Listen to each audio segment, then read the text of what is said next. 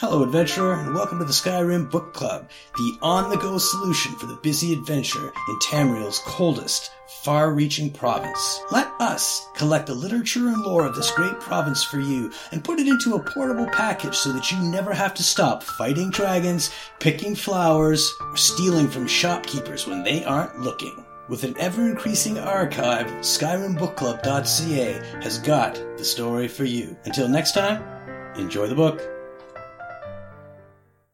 The Aetherium Wars by Teron Dreth, a treatise on the collapse of Dwemer city-states in Skyrim, dedicated to Ketria, my friend and colleague. The end, when it came, was swift. In the span of 3 short years, the great dwarven cities of Skyrim, from Markarth to Velothi Mountains, fell before the armies of the High King.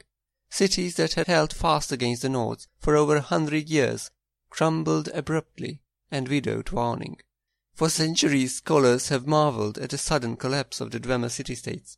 Even the Nords seem to have been taken by surprise, though their chronicles were quick to ascribe their success to King Gelir's inspired tactics and the blessings of Shor.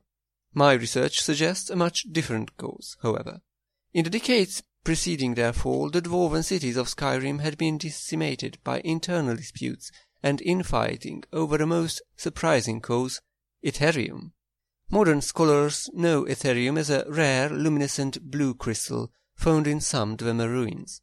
Most consider it little more than a curiosity, as it has proven all but impossible to work with. While it has a strong magical aura, it is alchemically inert, and no known processes can enchant, smelt, mould, bind, or break it. To the dwarfs, of course, such problems were merely challenges. In the years following King Harald's reign, the Dwemer discovered a considerable source of Aetherium in their deepest dwellings. An alliance of 4 cities led by Arkham-Thames, the great research centre in the southern reach, was formed to oversee its extraction, processing and study, and a new, so-called Aetherium forge constructed to smelt it under precisely controlled conditions. If the inscriptions I discovered are to be believed, the results were nothing short of spectacular. The items produced by the forge were artifacts of immense power, imbued from the moment of their creation with powerful enchantments. The Dwarven alliance shattered almost immediately, as the 4 city-states and their rivals attempted to claim the forge. We can only speculate that none were successful.